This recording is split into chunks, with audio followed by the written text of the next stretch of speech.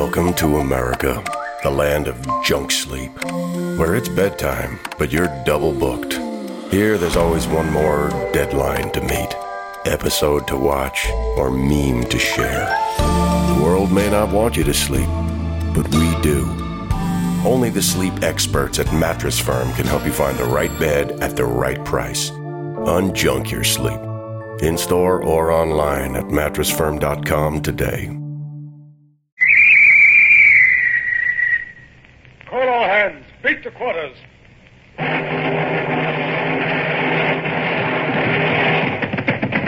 out the guns. Stand by the starboard battery. One broadside into it, if you please, Captain Bush. Pointers on target. Linstops ready. Aye, aye, sir. Ready. Fire!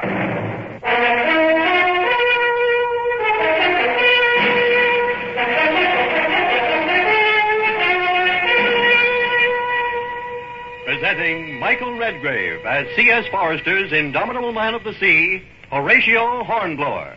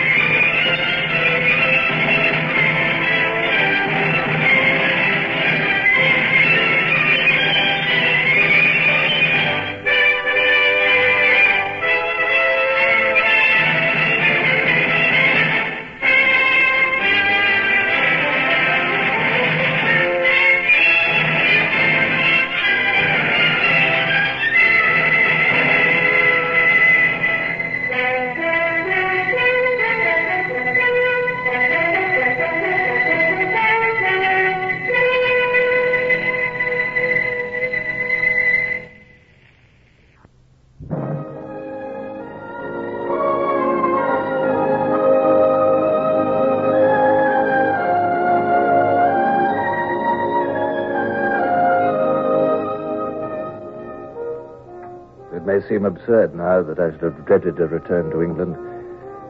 But in spite of my present years and honors, I'm under no illusions as to the fickle nature of the public. And neither was I then. Whatever had occurred since, there was no gainsaying the fact that I had lost my ship, the Sutherland, in battle, and that I should be called to account for it. If the court-martial should decide that I was at fault, disgrace, or even death might await me. My thoughts were as somber as the grey dawn about me as I paced the deck of the Witch of Endor and the coast of France fell away over the horizon. Come to the horn! What color is that? At the sound of the English voice, words failed me for a moment. At least there was no need now to hide in the mist. On the other hand, it brought nearer all the future which I was dreading. I said, what color is that? Well, I'd fly my colors to the last. If my career was to end, it would end with a joke. His Britannic Majesty's Armed Cutter Witch of Endor, Captain Horatio Hornblower. What ship is that? Captain Sir Thomas Hardy. What did you say that captain was? You must think we're mad, sir. The Witch of Endor has been a French prize for a year, and you've been dead for 6 months. Ahoy there! Come under my lee! No tricks or I'll sink you! Very well, Mr. Bush. Ease her in under the stern of that two-decker and bring her to the wind under the lee.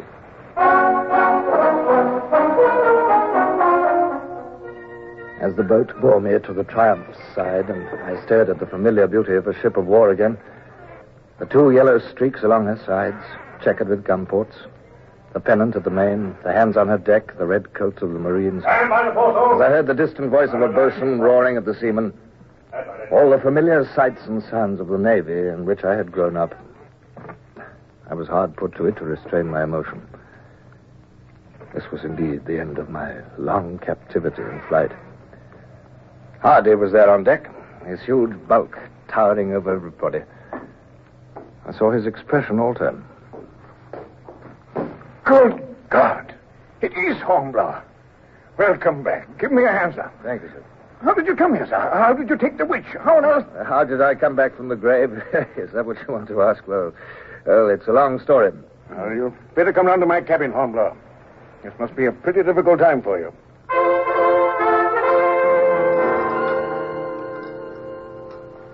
Didn't you know Leighton was killed? No. No, don't worry about me. I've heard nothing for months. Yes, he died of his wounds at Gibraltar. Oh, I see. Have you heard anything of my wife? Well, I remember reading that she was awarded a civilist pension by the government when the news of your death arrived. No other news, Hardy? There was a child on the way. Oh, none that I know of. But then I've been 4 months on this ship. I wouldn't hear anything.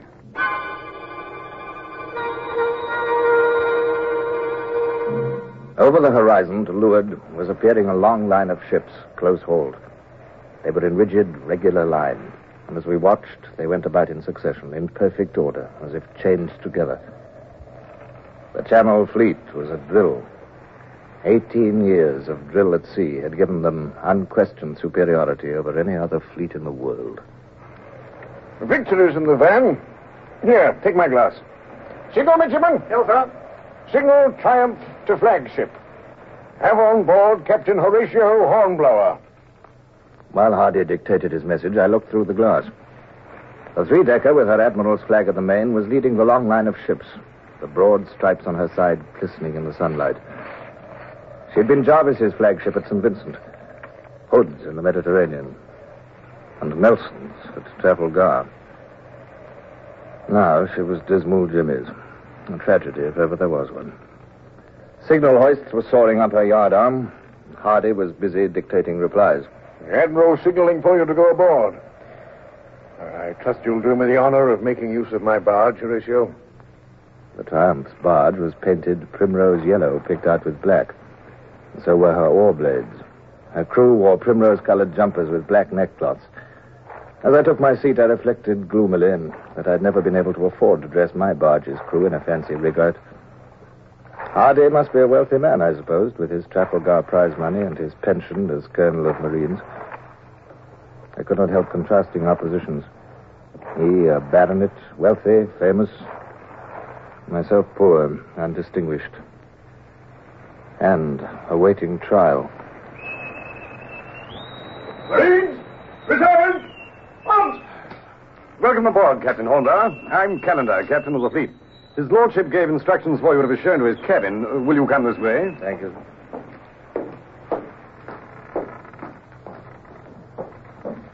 I don't suppose you remember me, but I was first lieutenant on the Amazon when you were in the Indefatigable. On the contrary, I remember you very well. In fact, there was a certain boat drill at Portsmouth. Oh, you remember that, do you? Very well. Well, I'd only been first for a week then, and I had to throw my weight about on somebody. Oh, here's his lordship's cabin. Thank you. Will you make yourself comfortable while I tell him you're here? Lord Gambier's cabin was not nearly so ornate as Hardy's had been. The most conspicuous item was the big brass-bound Bible on the table. I sat down on a cushioned locker and stared gloomily out of the stern window. The next hour might easily decide my whole fate.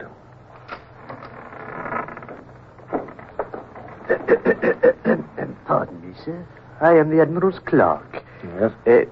His lordship will receive your report shortly.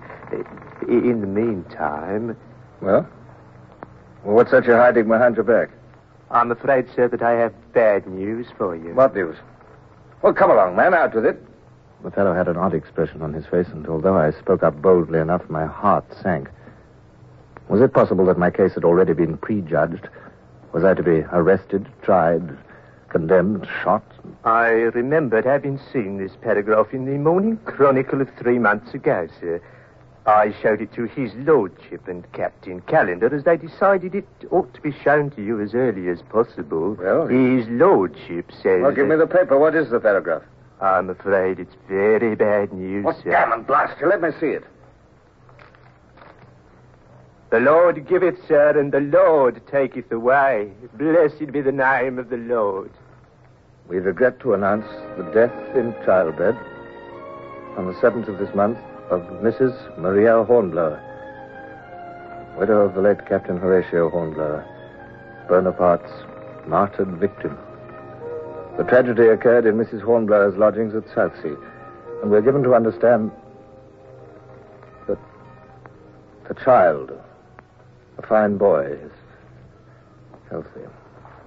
His lordship instructed me, sir, to inform you of his sympathy. He will not expect your report yet, and he thought you might wish to seek the consolation of religion in your cabin. Yes. The Lord give it, sir, and the Lord... Get out, dear. Go on, get out.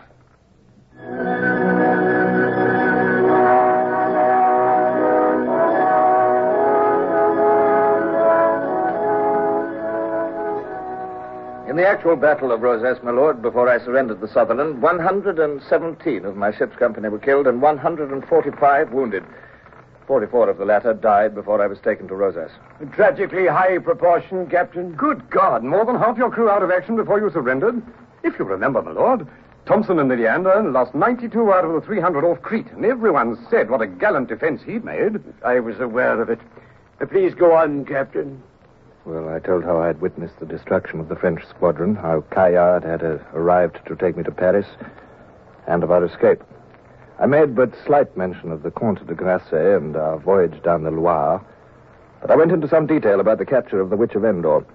As I pointed out, a knowledge of harbor arrangements at Nantes and the navigation difficulties of the lower Loire might be of great future value.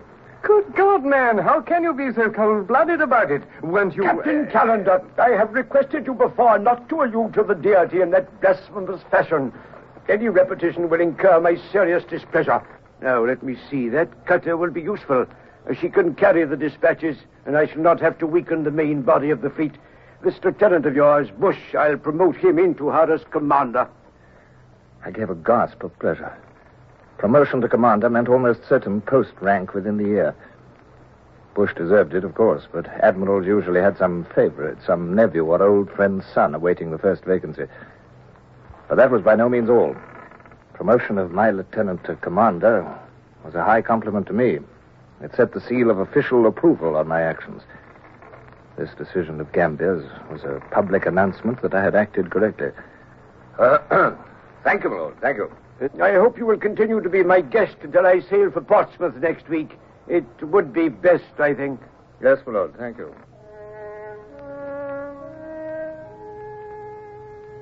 But however delicate the allusion, I knew that the last remark was a reminder of my position and that I was technically under arrest. By old established custom, I must be under the supervision of an officer of equal rank while under arrest. There could be no question of being sent home in the Witch of Endor.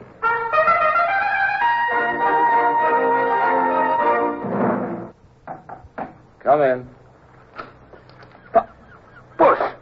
Bush, by all that's wonderful. Come in, man. Sit down. Here, let me take those parcels. Oh, by heaven, it's good to see your honest old face again, Bush. Look, have a drink. How have you been getting on? What have you been doing? Did you... Easy, sir, easy. I'll tell you about it, sir. But first of all, this is the first chance I've had to thank you for my promotion, sir. Oh, don't thank me. You must thank Lord Gambier. I know who I owe it to all the same. They're going to post me as captain this week. Ah. They won't give me a ship, not with this wooden leg of mine, but there's a job at Sheerness waiting for me. I'd never have been a captain but for you, sir. Oh, rubbish. Well, how are you, Bush? How are you? Oh, fine, sir, thanks. Good. And you? Oh. I was sorry to hear about Mrs. Hornblower, sir. Yes. I took the liberty of bringing out your letters. Oh, this thank you, big Bush. package is a sword, I'm sure, sir. Oh, well, let's open it and see. Well, by heavens. Oh, Bush, I never expected to see this again. I know that gold scabbard anywhere, sir. It's the 100 Guinness sword that the Patriotic Fund gave you for your defeat of the Natividad in the Pacific. Yes. You should see the newspapers. You're famous, sir, so you ought to be. And there's plenty more news. Oh, what news, Bush? There's the Witch of Endor, sir. Oh, yes, what about it? The Navy bought her yesterday at the prize court. £4,000 was the price, sir. I was greatly impressed by the tact with which Bush allowed me to assimilate all this. I would not have expected such delicacy from the tough old campaigner. But I was already beginning to realize that I still had much to learn about people. The first dozen letters were from people unknown to me, but all congratulatory. 2 were from madmen, apparently, and 2 more from peers. And then I saw a letter in a hand which was known to me, and my heart constricted as I stared at the envelope. It was from Lady Barbara. Bush and the ship and Portsmouth and all the present world spun and vanished at the sight of the letter. I was not reading. I was listening again to that dear, modulated voice which I had not heard for so many weary months. It is hard for me to write this letter. So overwhelmed am I with pleasure and surprise at hearing that you are free and well. I hasten to let you know that I have your son here in my care. My son, Barbara, has him. Oh, God bless her. When he was left orphaned, I ventured to take charge of him and make myself responsible for his upbringing, while my brothers, Lords Wellesley and Wellington, consented to act as his godfathers at his baptism, whereat he was consequently given the names of Richard, Arthur, Horatio. Richard, Arthur, Horatio, and Wellesley and Wellington behind him. Oh, the boy's fortune's already made. Richard is a fine, healthy boy with a wonderful resemblance to his father, and he has already greatly endeared himself to me. Let me assure you that I shall look upon it as a pleasure to continue to have charge of Richard until the time comes for you to take him away. I can easily guess that you will be much occupied with affairs on your arrival in England, but you will be very welcome should you care to call here to see your son, who grows in intelligence every day.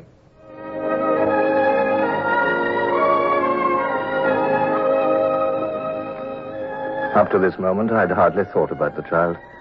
My paternal instincts had not been touched by a child I had never seen.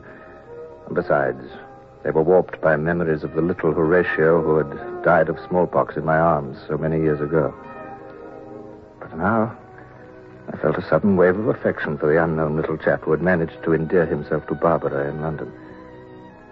Why had Barbara taken him? Was it because, widowed and childless, she had sought for a convenient orphan to adopt him? Was it that she still cherished memories of a Captain Hornblower, whom at the time she believed to be dead? Time stood still while I stared at the letter and wondered. Bush was saying something. I tore myself back to the present with an effort. Sorry to interrupt, sir. Oh, yes, but they questioned me at Whitehall, and I thought you ought to know, but they're calling me in evidence at the court-martial, sir. The court-martial? For a few wonderful moments, I had forgotten that threat hanging over my life. The court-martial. If that were to go against me, not all the sons or lords and ladies in Christendom could help me. It was more than my life at stake. It was my reputation, my honor, my whole future.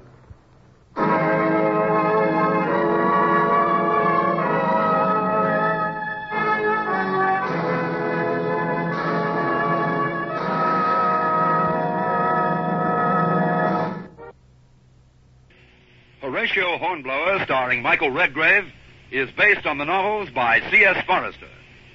Music composed and conducted by Sidney Torch. Produced by Harry Allen Towers.